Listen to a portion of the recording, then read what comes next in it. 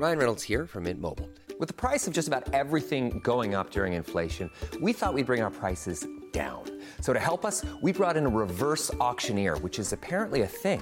Mint Mobile Unlimited Premium Wireless. How to get 30, 30, bit to get 30, bit to get 20, 20, 20, bit to get 20, 20, bit to get 15, 15, 15, 15, just $15 a month? Sold! Give it a try at mintmobile.com/switch. $45 up front for 3 months plus taxes and fees. Promo rate for new customers for limited time. Unlimited more than 40 gigabytes per month. Slows full terms at mintmobile.com. Hey, I'm Ryan Reynolds. At Mint Mobile, we like to do the opposite of what Big Wireless does. They charge you a lot, we charge you a little. So naturally, when they announced they'd be raising their prices due to inflation, we decided to deflate our prices due to not hating you. That's right. We're cutting the price of Mint Unlimited from $30 a month to just $15 a month. Give it a try at mintmobile.com/switch. $45 up front for 3 months plus taxes and fees. Promo rate for new customers for limited time. Unlimited more than 40 gigabytes per month. Slows full terms at mintmobile.com.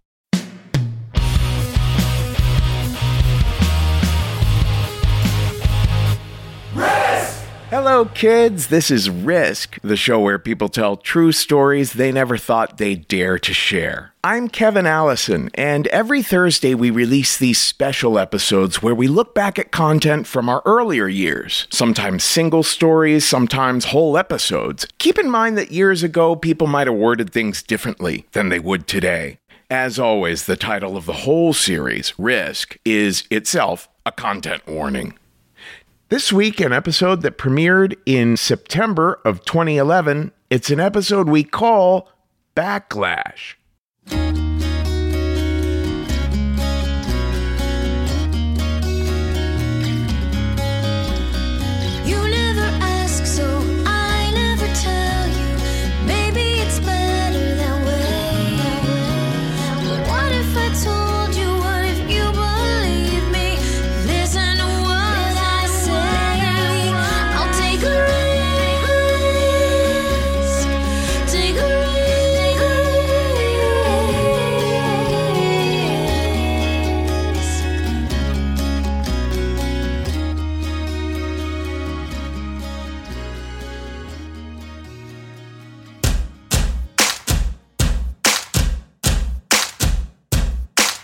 Hello, kids. This is Risk, the show where people tell true stories they never thought they'd dare to share. I'm Kevin Allison. That was Beautiful Vision up top. That was the very first song anyone ever wrote for our show.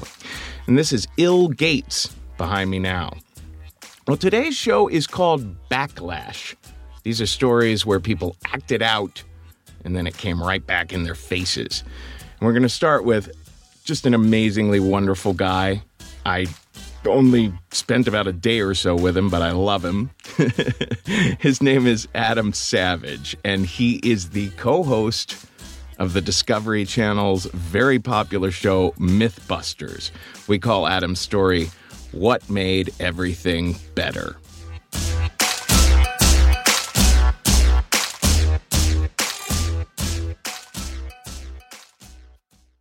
So this story begins, I debated whether or not to tell a drug story and alcohol story, but since I work for a large corporation, I have never done drugs. At my yearly physical, I checked no. But I did have a dark time with alcohol. Back in the spring of 2002, two things happened to me at the same time. One, I got divorced, and two, I got this show on the Discovery Channel. And this perfect storm coalesced to force me to drink heavily every night for several weeks. The beginning of the real dark time begins with a hangover. I know it usually starts before that. But the night before the hangover was just so lovely, it really doesn't seem like a dark time. I was with all these British people who made me feel smart just because they were laughing at my jokes. And you know the kind of drunk you get where you're really playful and here's what I did. I got really playful and I felt like I was 10 years old. And we were in another country and I had gone out that day and bought a new suit. And I got drunk enough to go away and put it on and come back and show people. It was really cute. And I woke up with the mother of all hangovers. Like, sometimes you wake up and you don't know if it's going to be bad. And this time I didn't know if it was going to be bad. You sort of wait, have that Bukowski moment, how's the day going to go? And then you kind of get up and somebody makes greasy eggs with bacon, so you think it's all going to be great, and it's just not. And that's when you know it's really going to get bad. And we ended up having to go to the airport that day, and it's just shades of... it's like Dantean journey into this hangover to the point where we arrive at the airport, and I've been sleeping in the back of this 15-pass van all the way to the airport. And I open the door, and it basically kind of, I'm conscious that we're at the airport. I open the door and vomit right out the door, right in front of the check-in part of the airport. And we get into the plane. I'm sitting there, and it's occurring. I'm realizing that that wasn't the throw up that makes everything better.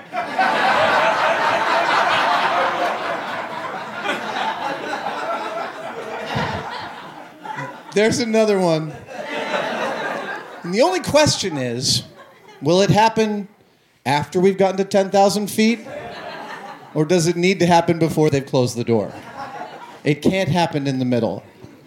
I mean, it can, but it can't happen in the middle.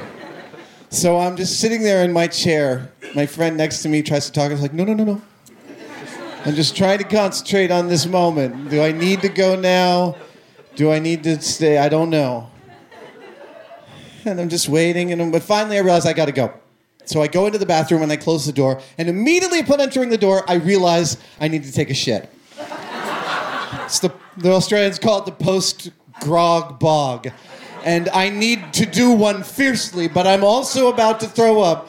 So I'm presented with this choice as to which end of me to deal with the bowl first. And I decide that it's probably the bog. So I sit down and unleash this very loose hell. And the smell is so bad, I immediately have to throw up. There's a term for what almost happened to me, which is called the rooster tail.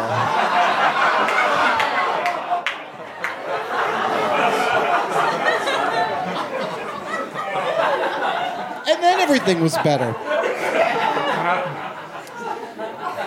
So I got back to San Francisco, and I'd been awarded this show, and everything seemed like it was going to be great. We'd shot the pilot, so it was very exciting. Everyone was very excited.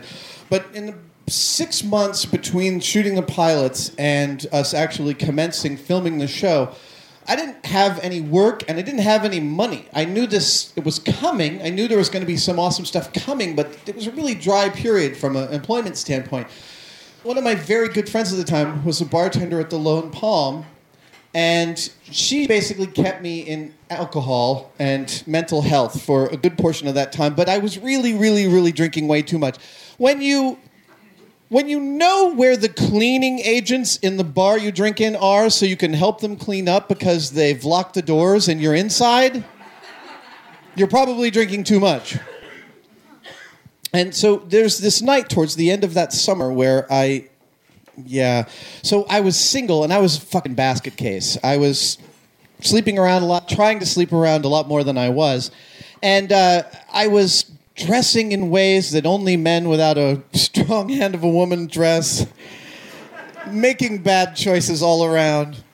I decided to head out one night to the Palm, and I put on my Matrix coat. Yeah. It's not even one step removed from the Renaissance Fair. I might as well have just worn a suit of armor. And I thought, I'm going to get fucked up tonight. I don't think I want to drive. I don't think I want to walk. And I know that... Hold on, it might be one of my kids. No, it's not. And I know that... Look, it's only about 10 blocks from the Palm, but I figure I'll take the bicycle. That'll be brilliant. I'll take the bicycle, lock it out front. I have some problems on the way because the Matrix coat keeps getting caught in the back wheel. Things Neo never had to deal with. Keep on hoping no one sees. I get there. I drink all night. I stay till they close. I help them clean up. I hit on the bartender. Doesn't go. And so I get on my bike and I start riding back home. Now, at this point, I was living on, when you take Guerrero all the way out and it starts to become San Jose, and then it goes that 280 on-ramp. It's like this There's like these hills on the side. And I lived up there off next to one of those bridges. And so I'm riding my bike up this little dark path on the side of this hill. And I don't remember the actual moment of just giving up and falling off the bicycle onto the hill. What I remember was coming to on an angle with the bicycle still here, like a bas relief. And I'm thinking, this is not right. I take stock and I realize, oh, I live over there. Okay. All right, let's see what I'm going to do here. So I start trying to move, and those hills, they're not real natural hills. They're like chicken wire and vermiculite. There's nothing to climb on. And I start trying to move, and I'm not moving. It's not happening. It's not going to happen with the bike, and I know if I leave the bike, there's this string of guys who buy something that are like 40 feet from me. I'm pretty sure someone's just watching me thinking, this might be a good payday. So I know that I've got a limited amount of time, and I don't want to leave the bicycle there, so I pull out, I don't have this, I pull out a little flashlight to kind of, gain stock of where I am, and then somehow I lose the flashlight. Like, now I don't have the flashlight. So, wait, I've got something else that makes light. I pull out my cell phone. I use that to try and take and then I lose my cell phone. Now I'm starting to get desperate. And I'm also really tired. And this bicycle is still between my legs, and I think, maybe I should just take a little nap. Really, this large part of me is telling me that a nap will make everything better.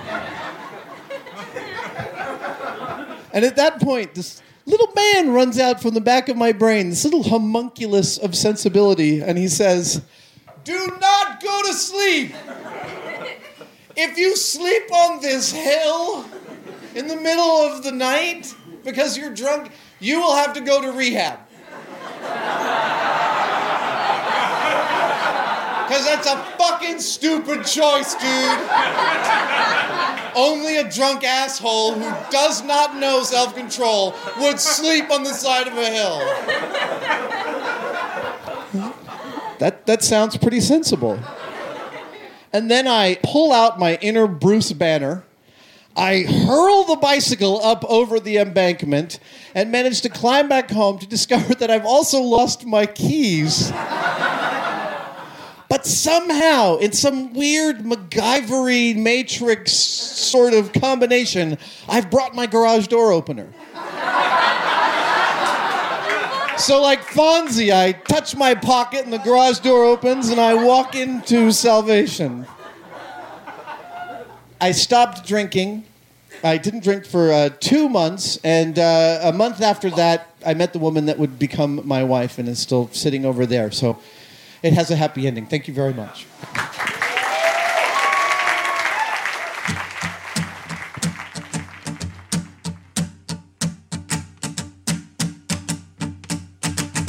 Why don't we do it in the road? Why don't we do it in the road? Why don't we do it in the road? Why don't we do it in the road? No one really watching us. Why don't we do it in the road?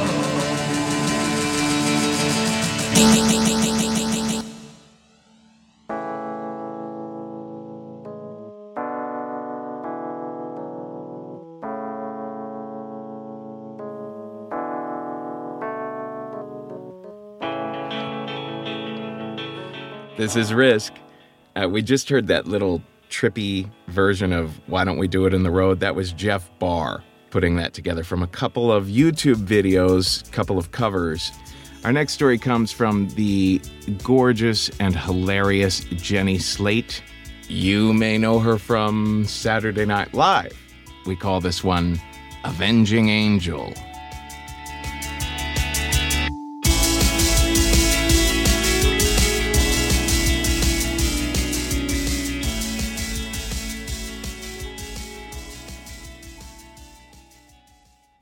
I have hurt feelings for everything.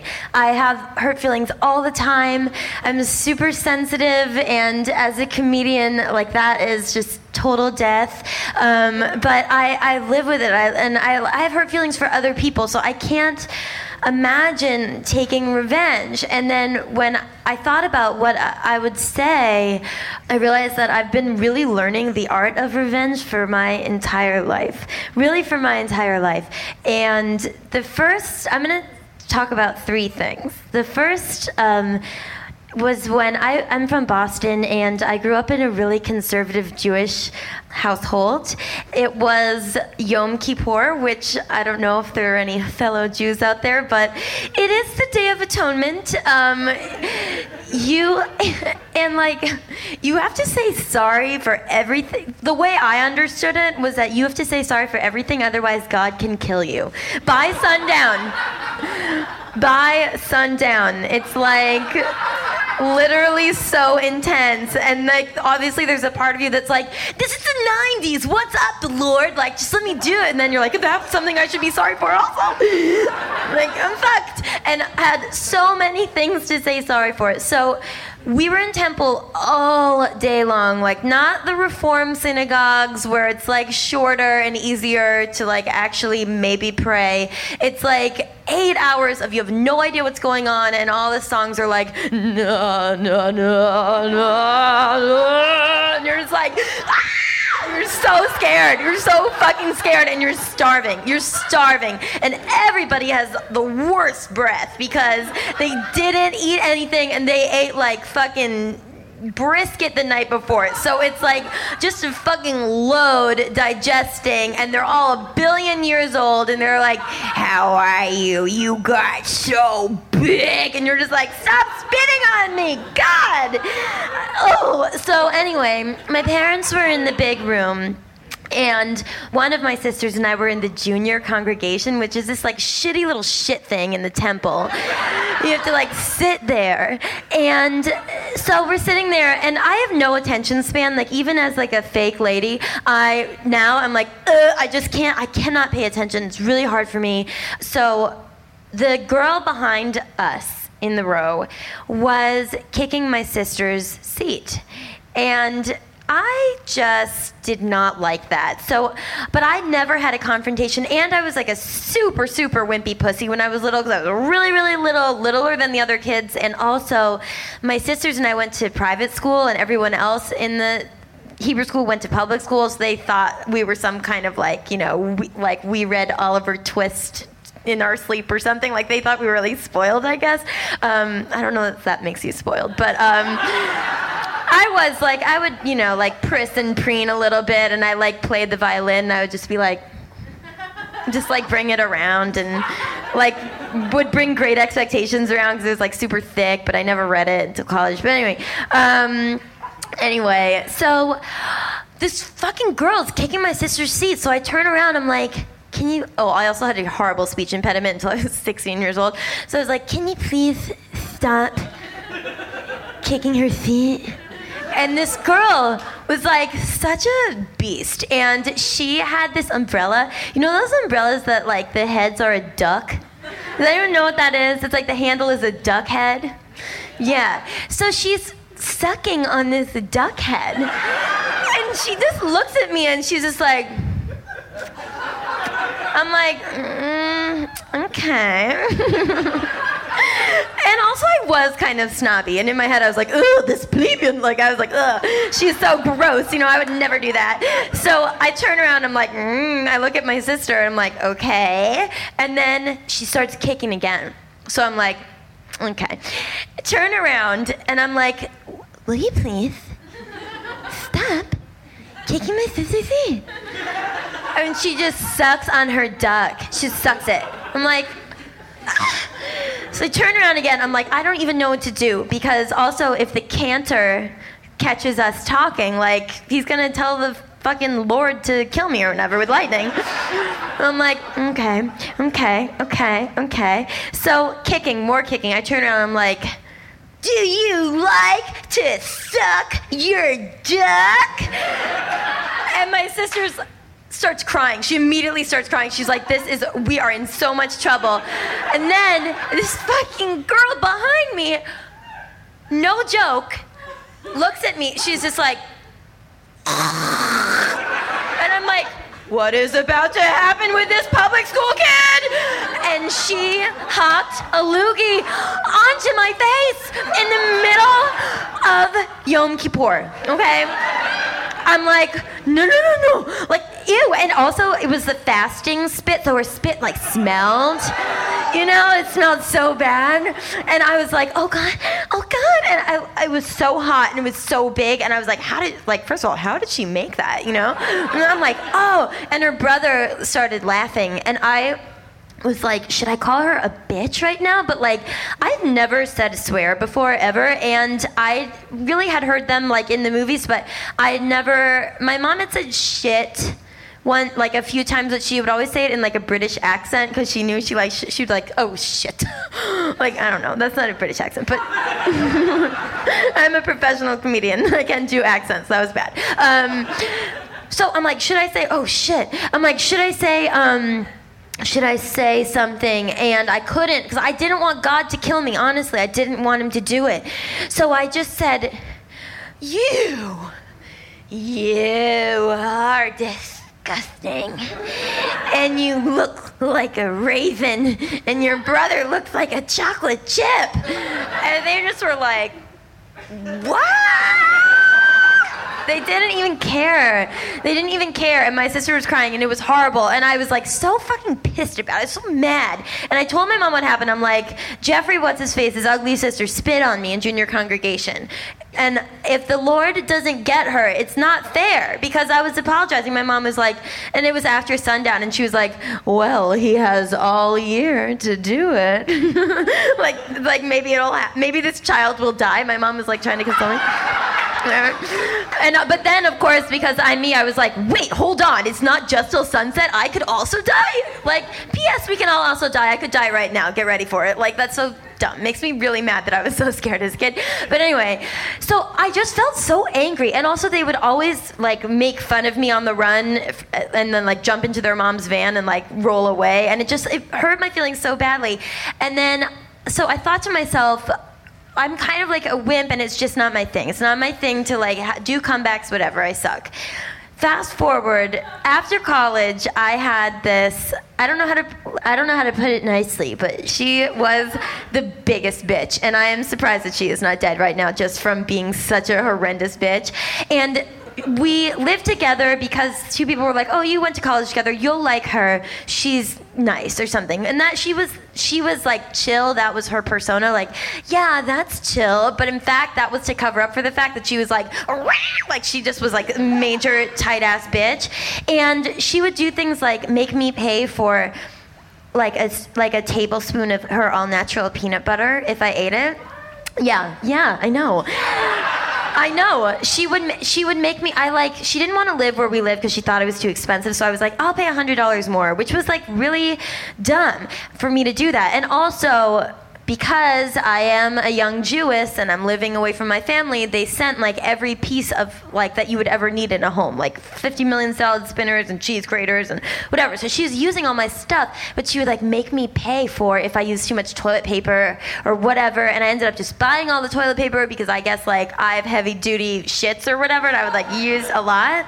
And one night she even came back she was really mean to me too, and really condescending about my lifestyle, because I was like, like a struggling performer, like continued to be, just I was trying to make a living as a comedian. And she came back really wasted one night. She threw up in the bathtub, which I'm just like, handle it. You know what? Like, I know how to barf, and I barf into the toilet, and it's so fucking easy. I don't even get that. She comes home and she's like, like throws up everywhere. I'm like, I'm not your maid, I felt so annoyed at it. And I go into the bathroom, I'm like, so-and-so, are you okay? And she's like, can you take my bra off? And I was like, can I take your bra off? Yeah, I can. So I did. I took her bra off and like all her clothes because that's what she wanted. And like carried her to her room, put her in her bed. She never said thank you or anything. So she keeps charging me for like weird shit in the house and bringing things up. I'm like, I can't handle it. And also at the time I had this really aggressive boyfriend who, as I've put it many times before, had literally no respect for me and hated me so much. But he would be like, you can't let her disrespect you, you know? But like, then he would be like, I can look at porn whenever I freaking want. And then I'd be like, I don't know you. So he's like, deal with it. So she pushed me to the brink, and I decided that if she was gonna penny pinch with me, don't challenge a Jewish lady to penny pinching, because I will literally tally it up. You know what I mean? So I was like, okay, I am gonna fucking go ape on you right now. The couch had been purchased for me by my Nana, and I decided that she shouldn't use the couch. But I also thought that since I had purchased the kitchen table, that she shouldn't use that either. So I dismantled the kitchen table and I put it on the couch, and then I took all of the toilet paper and I put it under the kitchen table, and I took down the shelves from the wall and like the toothpaste out of the bathroom, everything, and I just put it on the couch, just everything there, just a big pile. You're not going to use any of my things if you're such a jerk. And then she came in and I was awake and I shut off my lights and I was like, like the adrenaline from just doing this crazy bitch thing that I did. I was like, oh God, oh God. And she came in and she just walked into the living room and she goes, what the fuck? And I was like, oh no, now she knows I did that. You know, like nobody did that. Nobody else did that. So the next day she's like, she was so passive aggressive. She's like, Jenny, just a question. What's the deal with the couch with the table on it and all the toilet paper? And I was like, oh shit, I should have said like, you're such a bitch. I want to kill you. But instead I was like, oh, I'm moving. But I wasn't. And then I had to leave. And then I was like, go, I'm leaving because I'm gonna go. So, thank you, and I have to go. And she was like, you can't leave. And I said to her, why? You don't even like me. And she was like, well, it's breaking the lease. I could sue you. And then I like found myself in this position where I was like, I'm gonna fight her, but all that did was that I just turned into like Susie Essman, and I just went, so sue me. And then I just left. But she told all of our friends about what had happened, and they were all like, I heard this weird story from so-and-so that you took the whole house and put it in a pile? And I was like, yeah, I did, because she's a bitch, right, guys? She's such a bitch. And everyone was like, yeah, she is, but you should like take yourself to the police station. Like, you're so psycho. And then I just was like, she never got what she deserved, and I went way over the line. Like with the spitter, that was under the line. With her, it was over the line. But then I heard that, I really hope nobody like personally knows me here or knows her, but that she's an architect, and that she was designing a home that was like a firehouse, and she fell down the pole hole. And she broke her pelvis, and I guess now she can't fuck. Which really is the ultimate revenge. So I thought, like, have I ever gotten it exactly right? And I will say that this isn't normal, but I have gotten it right, and it's sort of an ongoing thing. I had a party on Rosh Hashanah, and which is the Jewish New Year, and I don't observe at all. I am agnostic, but I like to celebrate the holidays because I like the food and, like, I don't know, being in charge. And so I had like all my friends over for this Rosh Hashanah party, which was obviously not wild. It was like me, 14 gay guys, and my upstairs neighbor.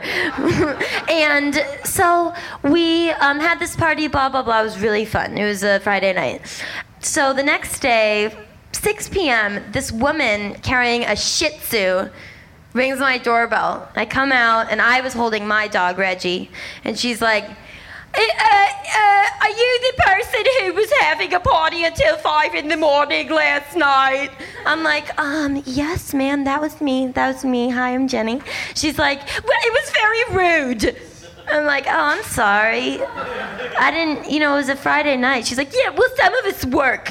And I was like, okay, well, not to challenge you, but it was a Friday night, so, the weekend night. And she was like, well, you were up until 2 in the morning. Okay, some of us work. I'm like, no, I know, I get that. But, again, whatever. She's like, well, it's very rude. I'm like, what? She's like, I'm gonna ring your doorbell at 2 in the morning. I called the police on you. I'm like, now? She's like, yes, I just called them. And I'm like, well, I'm not making any noise. And she's like, well, just don't be surprised when somebody rings your doorbell at 2 in the morning.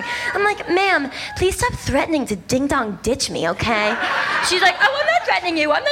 And I'm like, yeah, you are. You're saying you're gonna ring my doorbell at 2 in the morning and then run away. And then I was holding my dog and I'm like, and I'll have you know that if my doorbell rings at 2 in the morning, the police will be at your door. And then she was like, oh, and I was like, bah! And then I slammed the door. And then she made her whole block sign a petition against me that was like, Miss Starks, which is not my name, first of all, idiot, is too loud, okay? Like, thank you for acting like I'm a teenager, but I am 29 years old, so, what I can do whatever the fuck I want. So she did this, and everybody on the block's like, oh, that's the girl who loves to, like, party and fuck, which is, like, so rude and not even true. So then, my revenge to her, which has been going on for, like, over 2 years, is that when I walk my dog, Reggie, by her house in the middle of the night, I let him poop right on her front walk, and I don't pick it up. So the point of the story is, I know how to do it, I do it in silence, and it stinks. So don't make me mad. Thank you. Sorry I went so long.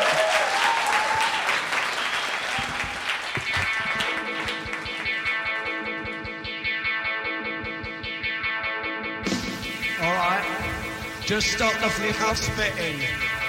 I don't like being spat at.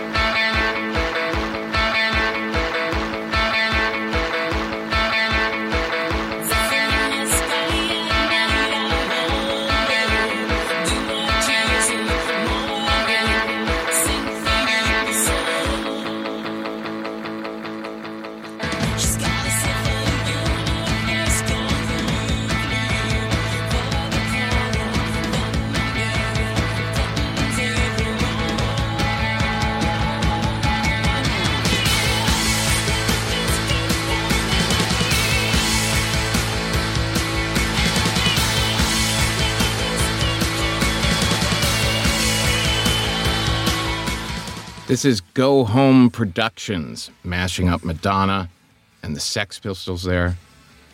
People often tell me that my so-called gay card should be revoked because I have absolutely no interest in people like Madonna. But put the Sex Pistols behind her, and it gets my attention. Our last story today comes from two people that I just love. I think I've said that about everyone on the show today. Fuck it. I love everyone. Randy and Jason Sklar, I have known them since back in the old Luna Lounge days in the mid-90s. They are just endlessly hilarious and really sweet guys, too. They have an amazing podcast called Jesus Christ, Sklarborough Country. Very popular show, very funny show, lots going on there.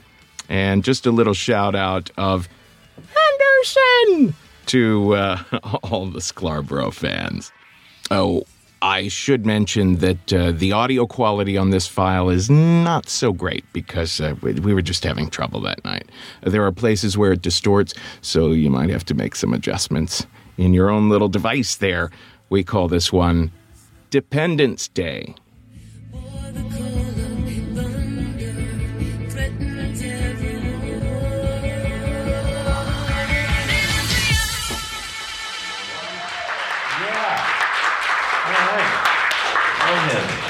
Hello. Hi guys. So we are not the only twins that do comedy. And the way we found out is kind of a crazy story. We were in LA. This is a while ago. We were out at a bar, at a restaurant at a bar, and there was our waitress came over and just started making small talk with us, and she was kind of like flirting with everyone at the table, and she's like, "What do you guys do? What do you?" And we're like, "We're comedians," and she was like, "Wait, are you twins?" We're like, "How did that come up like second for you?"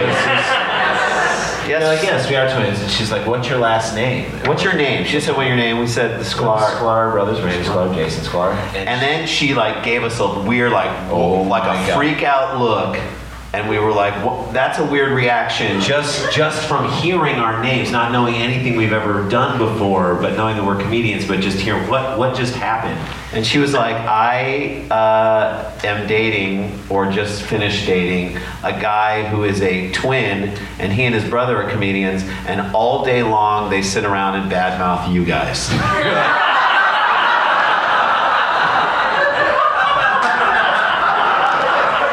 Looked at each other, we were like, that's awesome. That is awesome. You don't know what to do with that information. You just love it, and you just think it's fantastic. It's kind of like, someone's got a hit out on us. You know what I mean? It's like exciting in a weird way.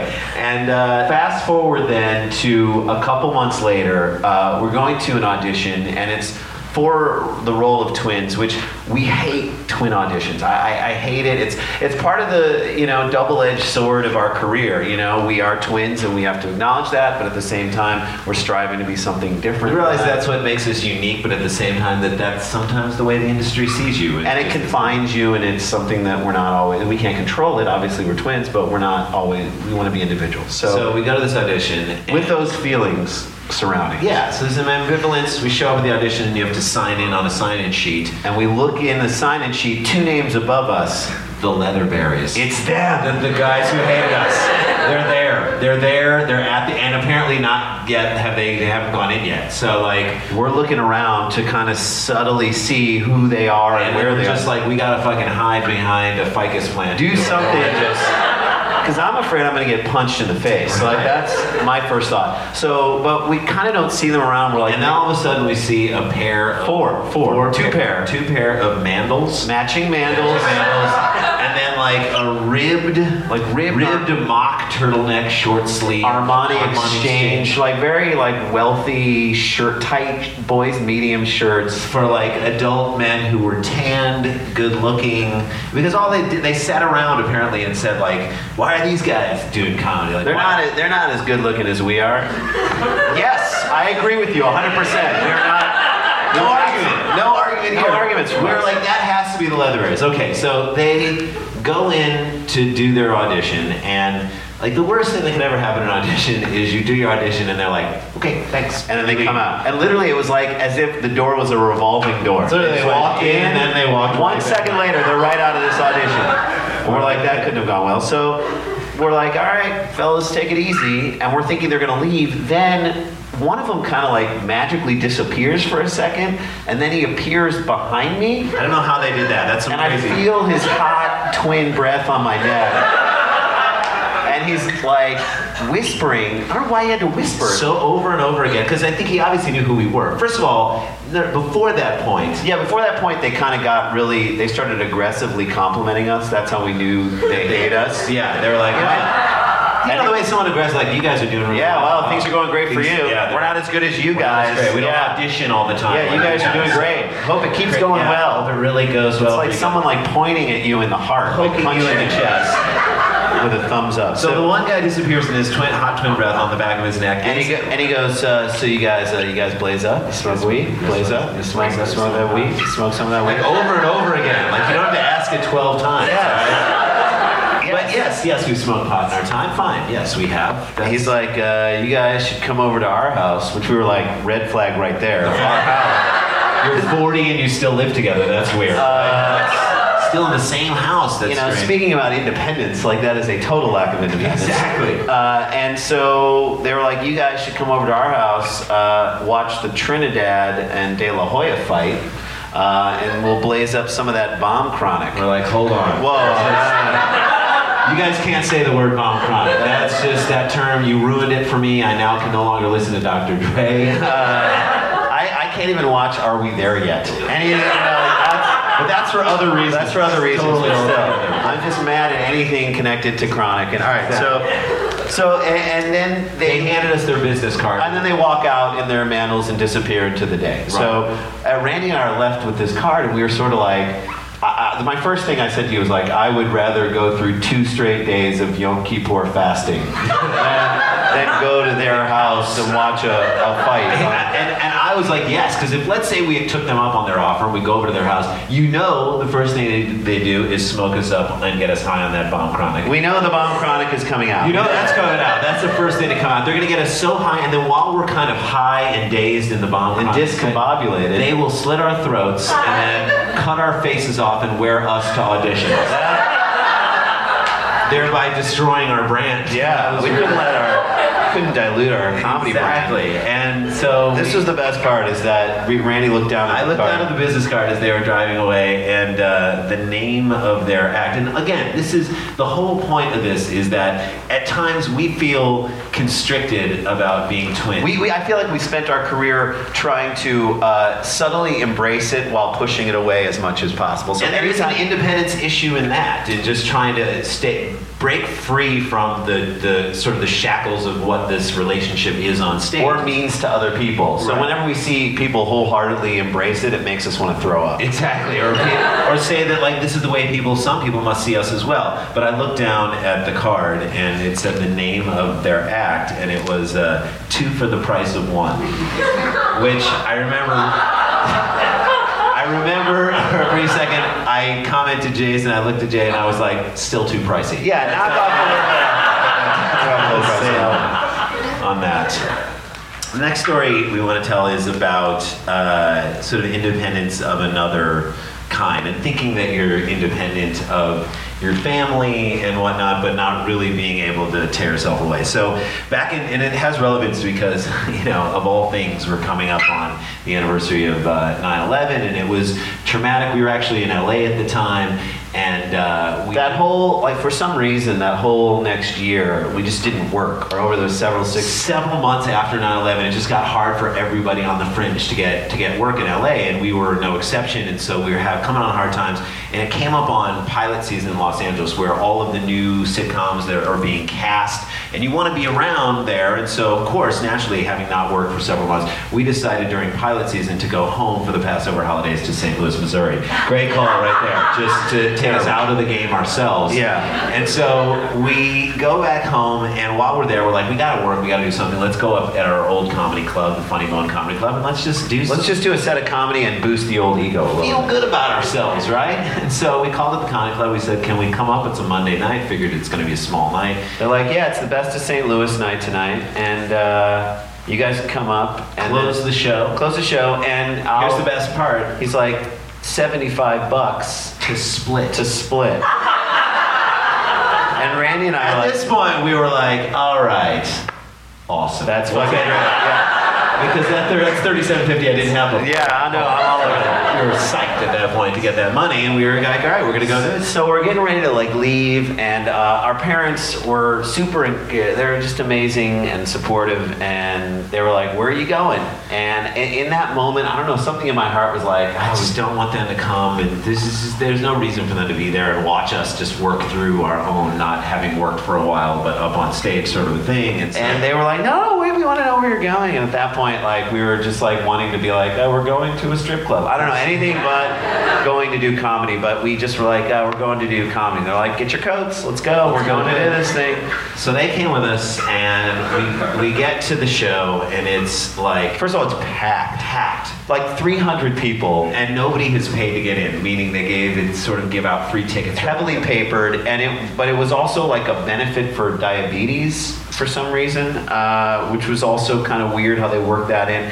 And again, we see, as we walk in by the bar, like a row of St. Louis comedians who we kind of started out with, but who were still there. And we got that same sort of aggressive complimenting. Yeah, you guys are doing really good. Well, LA, I can't spell Sklar without LA. Look who's back. What does that mean? So again, that's the tenor surrounding us being back. So we go into the showroom to get our parents sort of situated in the back of the room, and we hear the host is talking about the thing being a benefit for diabetes, and some drunken fucking St. Louis redneck stands up and he's like, "Fuck that shit," for a benefit. We're like, what is he saying? Fuck that shit to diabetes? Then yes, yeah, fuck diabetes. Fuck diabetes. Fucking in the face with money. Exactly. We're gonna save you from diabetes. Or is he saying fuck the benefit system? Like the money never actually gets to the people? Maybe Yeah. he's making a bigger statement about what it is to actually give money and then have it contribute and trickle down to who it gets to. I don't know. Maybe he was going that other I'm place. guessing he was just a drunk. Yeah, man. a drunk dude who was like, fuck doing anything good and got high fives with all the people. High fives from the people around him for that So brilliant we're like, joke. great, that's what we're kind of stepping into. And so again, like a friend of ours a guy who we knew who was a really good comic came off stage, I remember, before us, And we're like, how was it? And he's like, don't take a breath up there. Do not take a breath up there. So the guy comes to us who's kind of run the show, and the floor manager, and says, okay, you guys, meanwhile, there's like 15 comics going up before us. He's like, you guys good to do about 45 minutes? We'll give you a light at about 40. We're like, what? Whoa. 40 45 is a lot. Like, we'll just see, how about we do 30? Light us at 30, we'll see how it's going. We'll see how it's going. Maybe we'll do 45, but whatever. So we get up there. First of all, the guy's introducing us, and at that point in the night, he cannot get control of the room. People are just talking, and he's like, do you want me to introduce these guys or not? And we're standing there, and we're like, no, don't give up. Don't give up on comedy. You have to bring us up there. Yeah, don't quit the comedy thing in the middle of our No, introduction. yeah, you can quit the business after you bring us up. And then like, do you want me to bring them? What? Fine. He's like, fine. And then he just like, then the there's your last comic. Fine. You guys, they're funny and They're goodbye. from LA. Here, go ahead. And he walked away.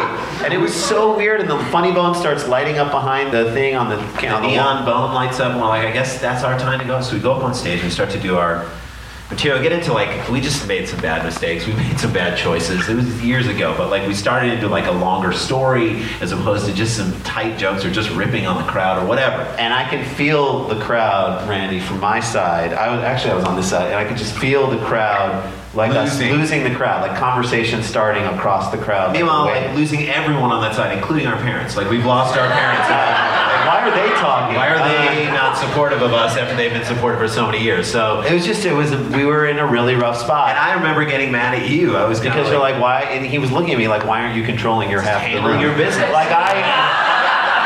That's my half of the room suddenly because I'm standing up here. So some guy gets up, and it's the worst thing you kind of ever want to deal with as a comedian. He's like, you guys suck. And we were kind of like, ignore it, just keep barreling through it. Because on some level, when someone heckles you in a show, we understand this now, it's even if you put the person down, it puts the show into a different energy so that later on, if you ever have to tell a story about being vulnerable, no one fucking buys it from you. Because you just shut somebody down. They're like, why didn't you do that in that other situation in your life? Or even worse, it's such a dynamic live moment that when you go back to doing material, it just feels stale. So we're like, ignore it. He won't stand up again. He stands up again, and he's like, I said you fucking suck. And so, same put down. Yeah, we were like, well, why do we suck? Why do you think we suck? And he's like, I don't know, you just do. And he fucking beat us. He beat us with that put down. Yeah, because we were stumped. We're like, I don't know how to fight that argument. He presented no new information, but yet somehow it seemed more salient at that point right there.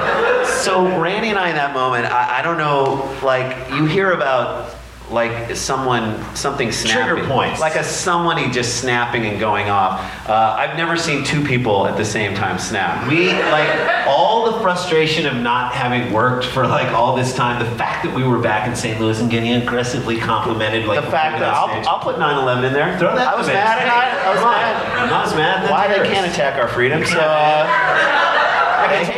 you hate us for our freedom. All right, so I was so Randy and I took all that anger and directed it into this dumb person, and we were I don't even know how we both sort of got on this wavelength, but I was you started going and I just joined in. I was like, you sir, okay, you are so fucking dumb. You dumb piece of shit.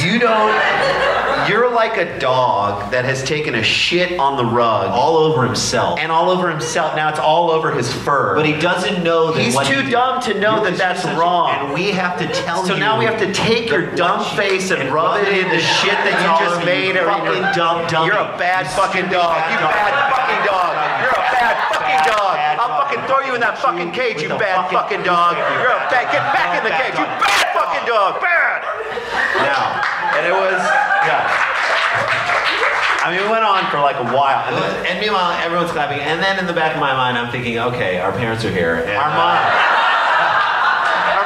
mom, who has, by the way, has said on more than one occasion, you don't have to curse to be funny. So, that's her outlook, and then here we are just disarming this guy right here. And it was a great moment and a live moment. crowd like cheered. It was the first time we had them, so then we start launching into another bit, which of course can never live up to what just happened. Like we said before, and the guy kind of... And there's some murmuring, and then the guy's like, "You still suck," and like high five, and like nobody in the club is like daring to like take this guy out of the room. Exactly. I mean, because he paid so much to be there in the first place. Right. So we, you know, we just at that point we give We're up. like, you know what? Fuck it. We give up. We can't win this thing. We just can't win. Let's just get We out can't of win here. it all on anything. On anything. Let's just get out of here right now while we're still standing and alive. We just said, all right, goodbye. Thanks a lot for nothing. Fuck Walk you, goodbye. out off the stage at like 12 minutes, by the way. This is like 12 minutes into the 45-minute set. We're gone.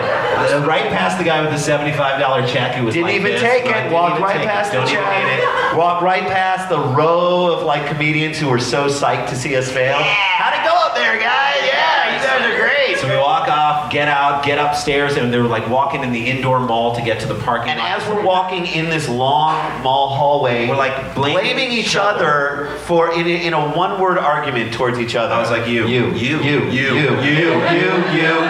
your fault. It's your fault he was on your side. He Like, was so what? I can't police my side. Fine, whatever. So we get up to the door and about ready to leave. We're so frustrated and so angry. This thing that was supposed to be an ego boost was such an ego compressor. It was a suck. Depressed everything out of us. We go to open the door to get the garage, and then we stop dead in our tracks, and we're like, Mom and Dad, they're stuck in it.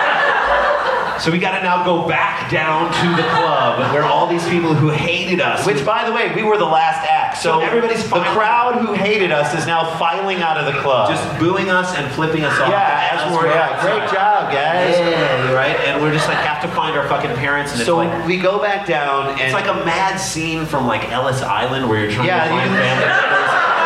Like they're just by a big plate glass window sitting down, and Dad is. they just look like they're waiting for new last names. Exactly. So they're just lost. Dad had like a chapeau box or like a valise. It was just weird. Pillbox. I don't know what it was. So finally, we were just like, all right, just get. Literally, it was like Black Hawk Down. Get the fuck Get out of here. Let's fucking go. We gotta get out. We gotta get out of here. It's gonna blow in a second. Let's go, go, go. So our parents come up the stairs, and like, you know, my dad comes up the escalator, and our mom Is still downstairs. I don't know why she's still downstairs. And our dad taking this opportunity of our anger to piggyback on that and just use that as a way to just yell at our mom. It's like, Annette, get the fuck up here. He's now into it. He's now making a scene. He's making a scene. We're waiting for them while they're making a scene. Randy and I start walking far away from that scene. Then we immediately duck into Ozzie Smith's restaurant. He's got a restaurant out there. Ozzie Smith, former Gold Glove shortstop for the and Hall of Famer for the St. Louis Cardinals. And we are thinking about the only other time that we went to Ozzie Smith's is when we were 12. We really wanted to go to Ozzie Smith's.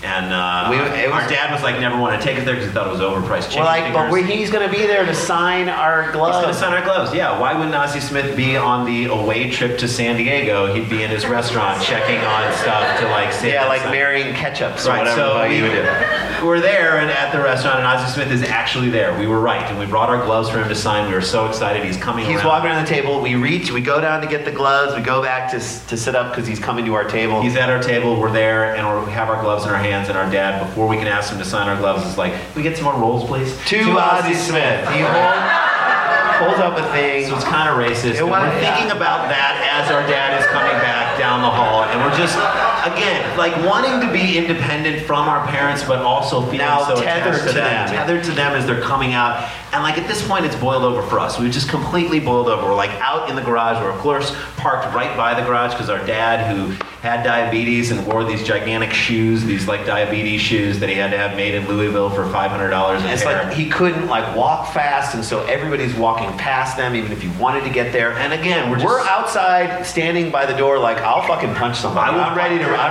go. I will right now. throw down. All of in my this party. anger is bubbling up. I am ready to go, and I, at this point where I'm really ready to fight another human being. We're like squaring off. Like, I swear to God, we're like biting our bottom lips like we're going to punch it. And at the point at which we were about to engage in a fight, our parents come out, they get in the front seat, we get in the back seat, and they drive us home like we're 12 years old. Thank you guys so much.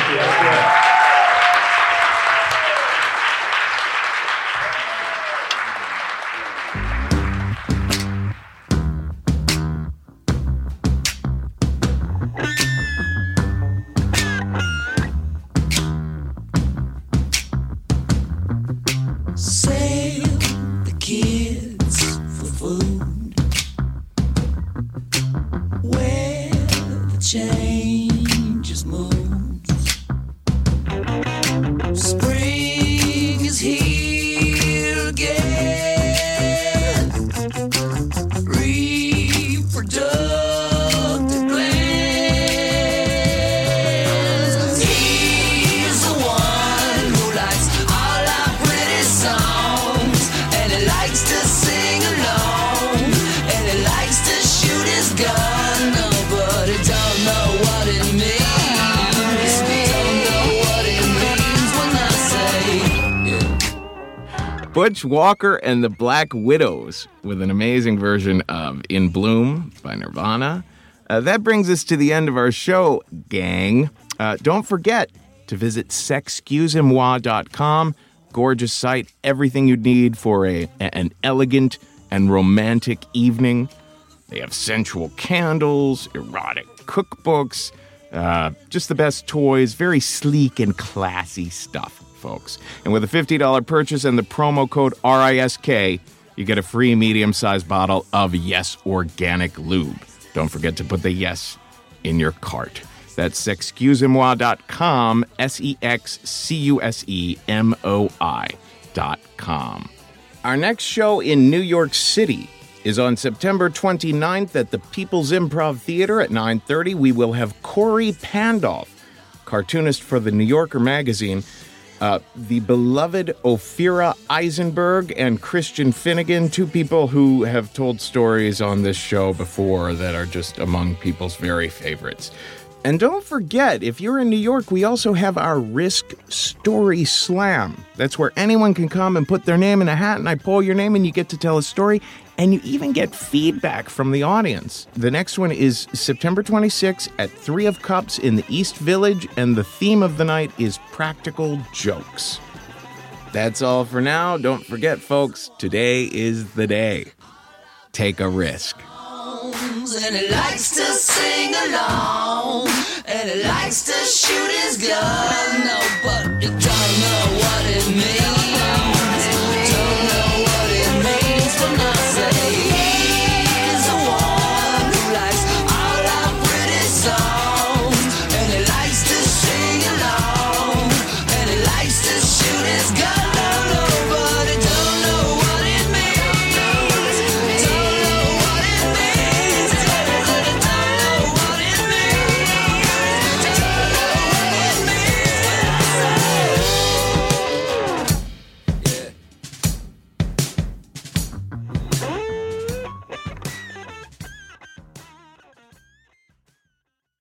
On whoa, what happened?